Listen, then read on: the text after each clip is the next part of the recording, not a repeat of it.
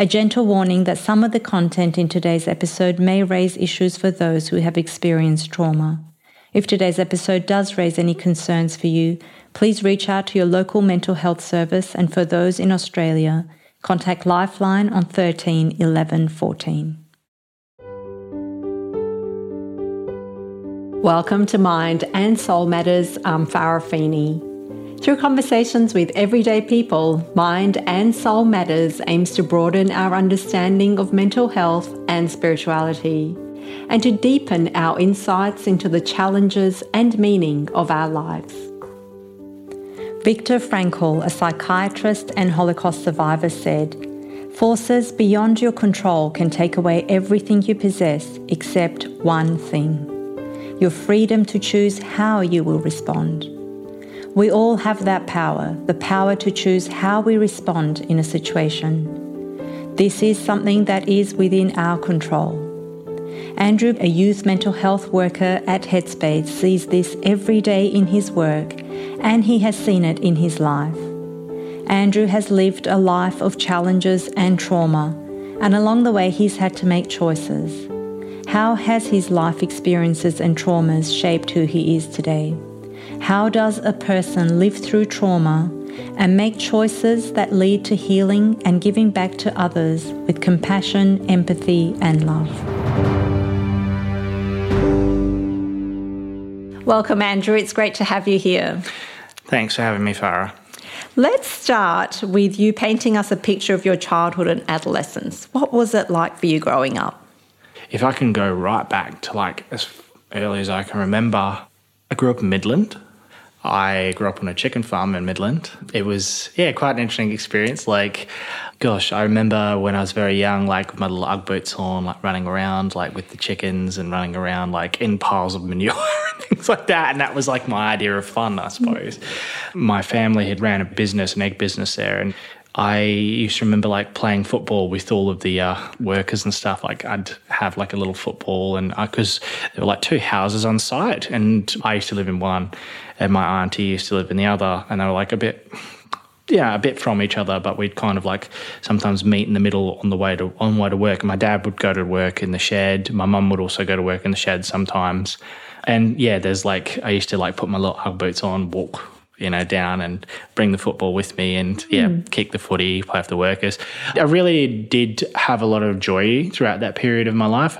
I remember, I think that's where the real, and at the time I didn't know it, the real emphasis of, I think, who I am as a person kind of developed in touch with my own culture. Mm-hmm. I remember, family would always, when it was birthdays, whether it was christening, whether it was anything to do with, and my brother, because I have a brother as well, whether, we would have any kind of milestones, our whole family would rock up. Mm. And by whole family, I don't just mean cousins and, my grandparents. It would be cousins, second cousins, everyone, anyone and everyone you could imagine. There was not enough space in the backyard for them, pretty much. Sounds amazing. It sounds like an amazing childhood. The picture I'm getting is fun. It's with nature. It's joyful. It's big family. Yeah, it was definitely like that. And there was lots of laughter, lots of food, lots of culture.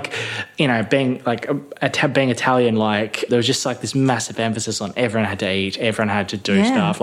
Even things such as we'd make the tomato sauce. I'd have the whole family over for that. And it was such a momentous occasion. We'd remember cut the tomatoes the nights before, and we'd have them in the garage laid out on paper, and then we'd put them in. We had this big 44-gallon drum. I have no idea where my parents got it from, but we had this big 40-gallon drum with the top cut off of it. And we would put the tomatoes in there and salt them layer by layer by layer by layer. And then in the morning, I remember I'd always end up sleeping in the morning of, because to me, it was almost better than Christmas. I'd wake up and you could just smell the tomatoes cooking. But my parents, they'd take the 45-gallon drum. My grandfather used to be there, or my nonno, he used to be there, and he used to help them move the 45-gallon drum onto this big burner. It's this big paler style burner, which they'd use to heat up. And I'd be out there with literally a broomstick handle, stirring the thing and then letting it cook. And then when they would always I don't know, it's the experience of doing it for so long, they'd always know when it was ready. And then you'd get the ladle and you'd pass the tomatoes, and then you'd have like people like scooping, you'd have people using the machine, because it was all done, we didn't have an electric machine, it was all done by hand. Yeah. So we had this like really small like little tomato press, and we used to ladle the tomatoes into that.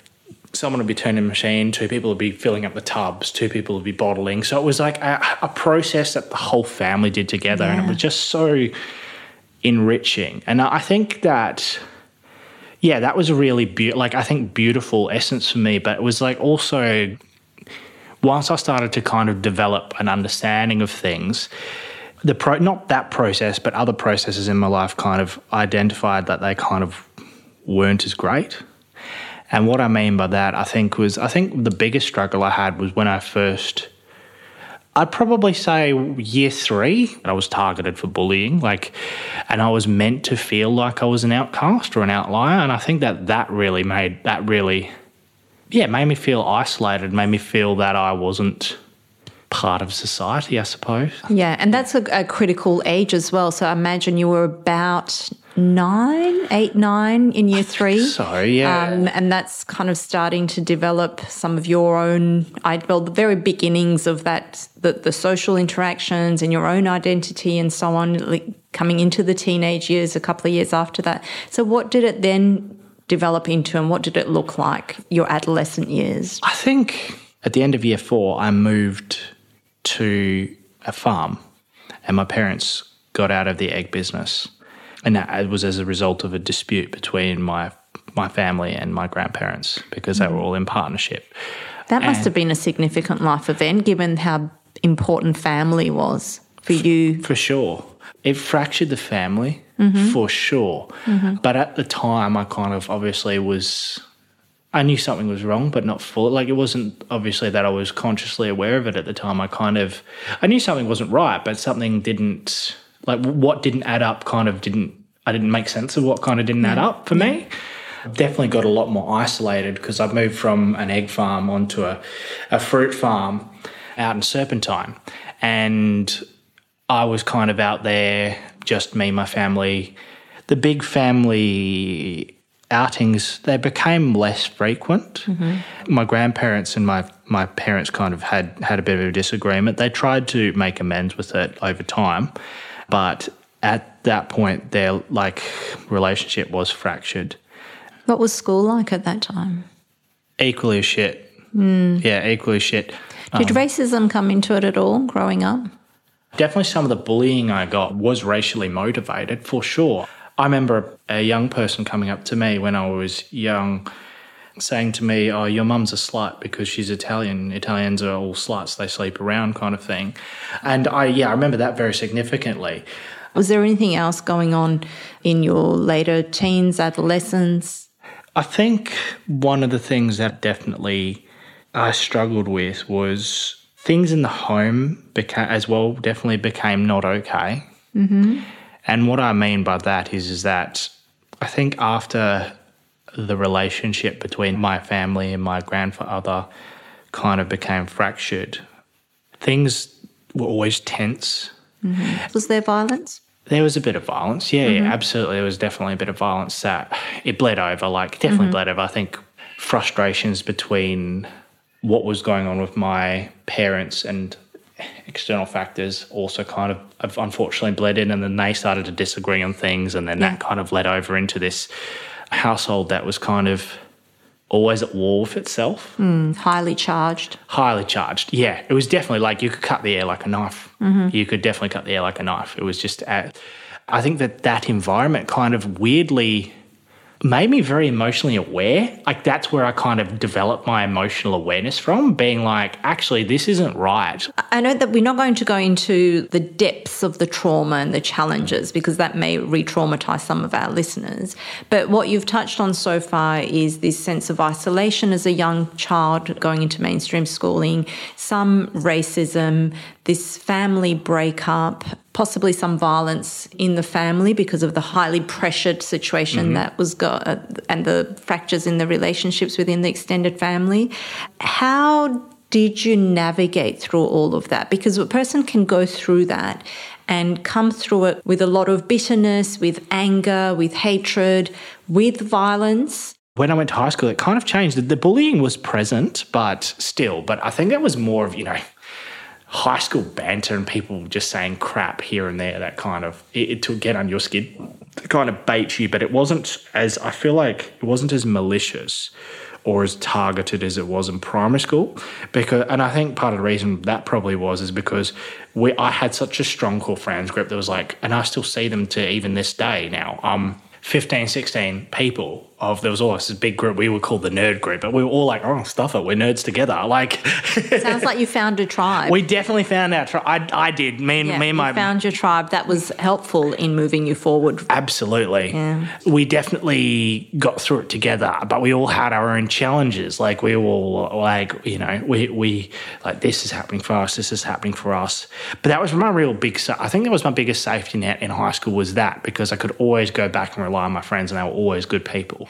Was there anything else, do you think, any choices you made along the way that really shaped who you are today? I definitely, as a result of things going on in my life, dissociated from it, for sure. I would use avoidance to do that. Avoidance would look like video gaming. Reading books especially was extremely important for me. That would help me dissociate. I also turned to drugs, and that's something I kind of struggled with. How did things turn around? It wasn't until I kind of met my partner and we went through a few challenges ourselves that she's an amazing human being, very amazing human being, was the one who kind of pushed me to say, hey, you need support around this. You can't just continue your life this way. And that really opened my eyes, because it was like, without realising it, the situation had changed. My life was different. The way my life looked different later on. But I was treating the problem as if it was the same one when it no longer existed.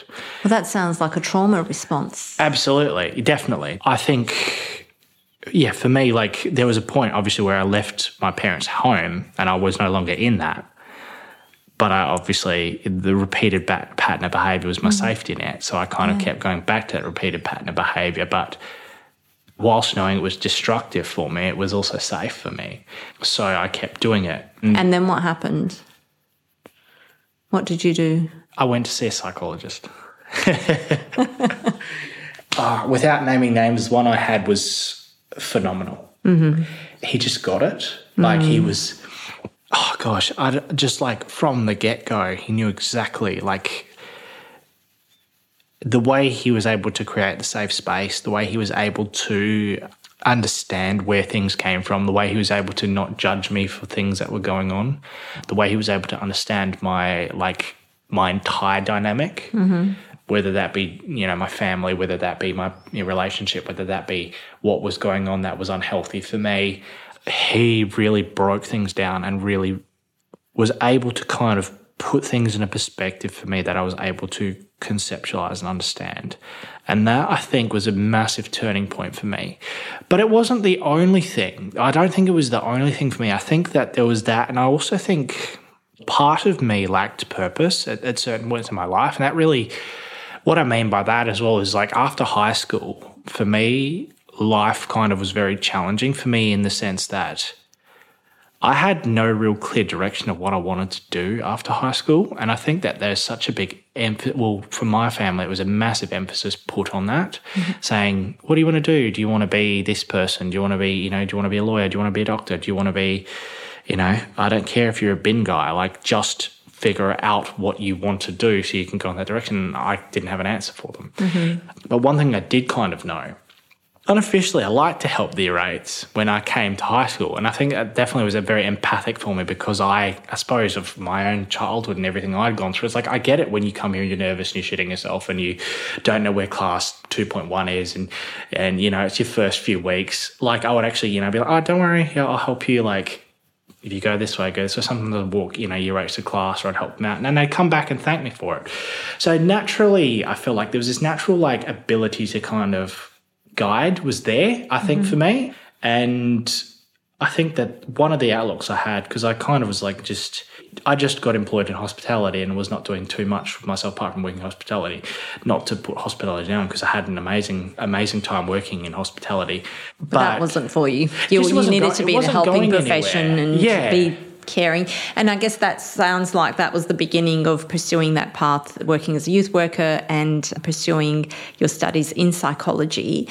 What advice would you have, Andrew, for young people, given that that is the path you're on now and you have worked with youth, given what you've been through, and there have been some times in your life where you've had to make some important choices, but what advice would you give youth that might be going through some challenges, given what you've been through? If there's anything I could say to anyone, is to not be ashamed to seek help. And the reason I say that, and I think that's kind of where my mind went as you were just saying about everything, I think especially from my lens, one of the probable reasons that I didn't kind of seek help, I think was probably a lot to do with the fact of my gender, and also a lot to do with the fact of around shame. And I think, like, being a man, admitting that I need help is just something that I would never do. And I know that now I would, absolutely. But I think as well that also cultural factors for me played a massive part in that. The expectation you don't talk about things, the expectation that you need to harden up, that kind of like mentality of my father was like, what is this, like, mental health? Like, mental health isn't anything, like it doesn't exist kind of thing. It's not kind of listening into that. It's to kind of to see and understand that the feelings are real, the feelings are true, and that the best thing you can do is admit that, yeah, sometimes people need a bit of guidance, and sometimes that guidance needs to come from outside yourself. And I think that that's probably the best thing I can probably say to any young person, is that sometimes that we just need that extra set of eyes, and he has a different outlook on things, and it definitely can do wonders. And not only that, it's safe to do it. I think that's the main thing, is it's safe to do it, especially like the fact of going into, say, you know, a mental health organisation, whether that be who I work for or whether that be anyone else, the people genuinely there, I think, and ironically, I have conversations with people at work about my own journey, and it's almost like we all kind of share a similar space in that respect. Everyone who I've worked with, not just at Headspace, but throughout my entire working life, who's motivated to do this kind of work, does it because they are driven to, because of their own life experiences. So they have understanding about, they may not know exactly what you're going through, but they can understand because of their own journey to the same path. Yeah, absolutely. And they want to be there to help. That's what they've chosen, that path. That's very, very good advice. Well, thank you so much, Andrew, for coming on to Mind and Soul Matters and sharing your story. And I really feel like your story has given, hopefully, our listeners some strategies and some hope and some tips on what they can do, as well as life throws all of us some challenges. So thank you very much for joining us. Cheers. Thank you so much. It's been such a pleasure, and you've been an awesome interviewer. So thank you. Thank you also to our listeners. You can continue to support us by sharing an episode with a friend and following Mind and Soul Matters on your preferred podcast app and on social media, where you can also keep up to date with our upcoming live forums.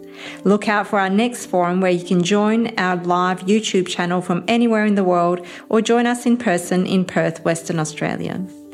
Again, if today's episode has raised any concerns for you, please contact your local mental health service.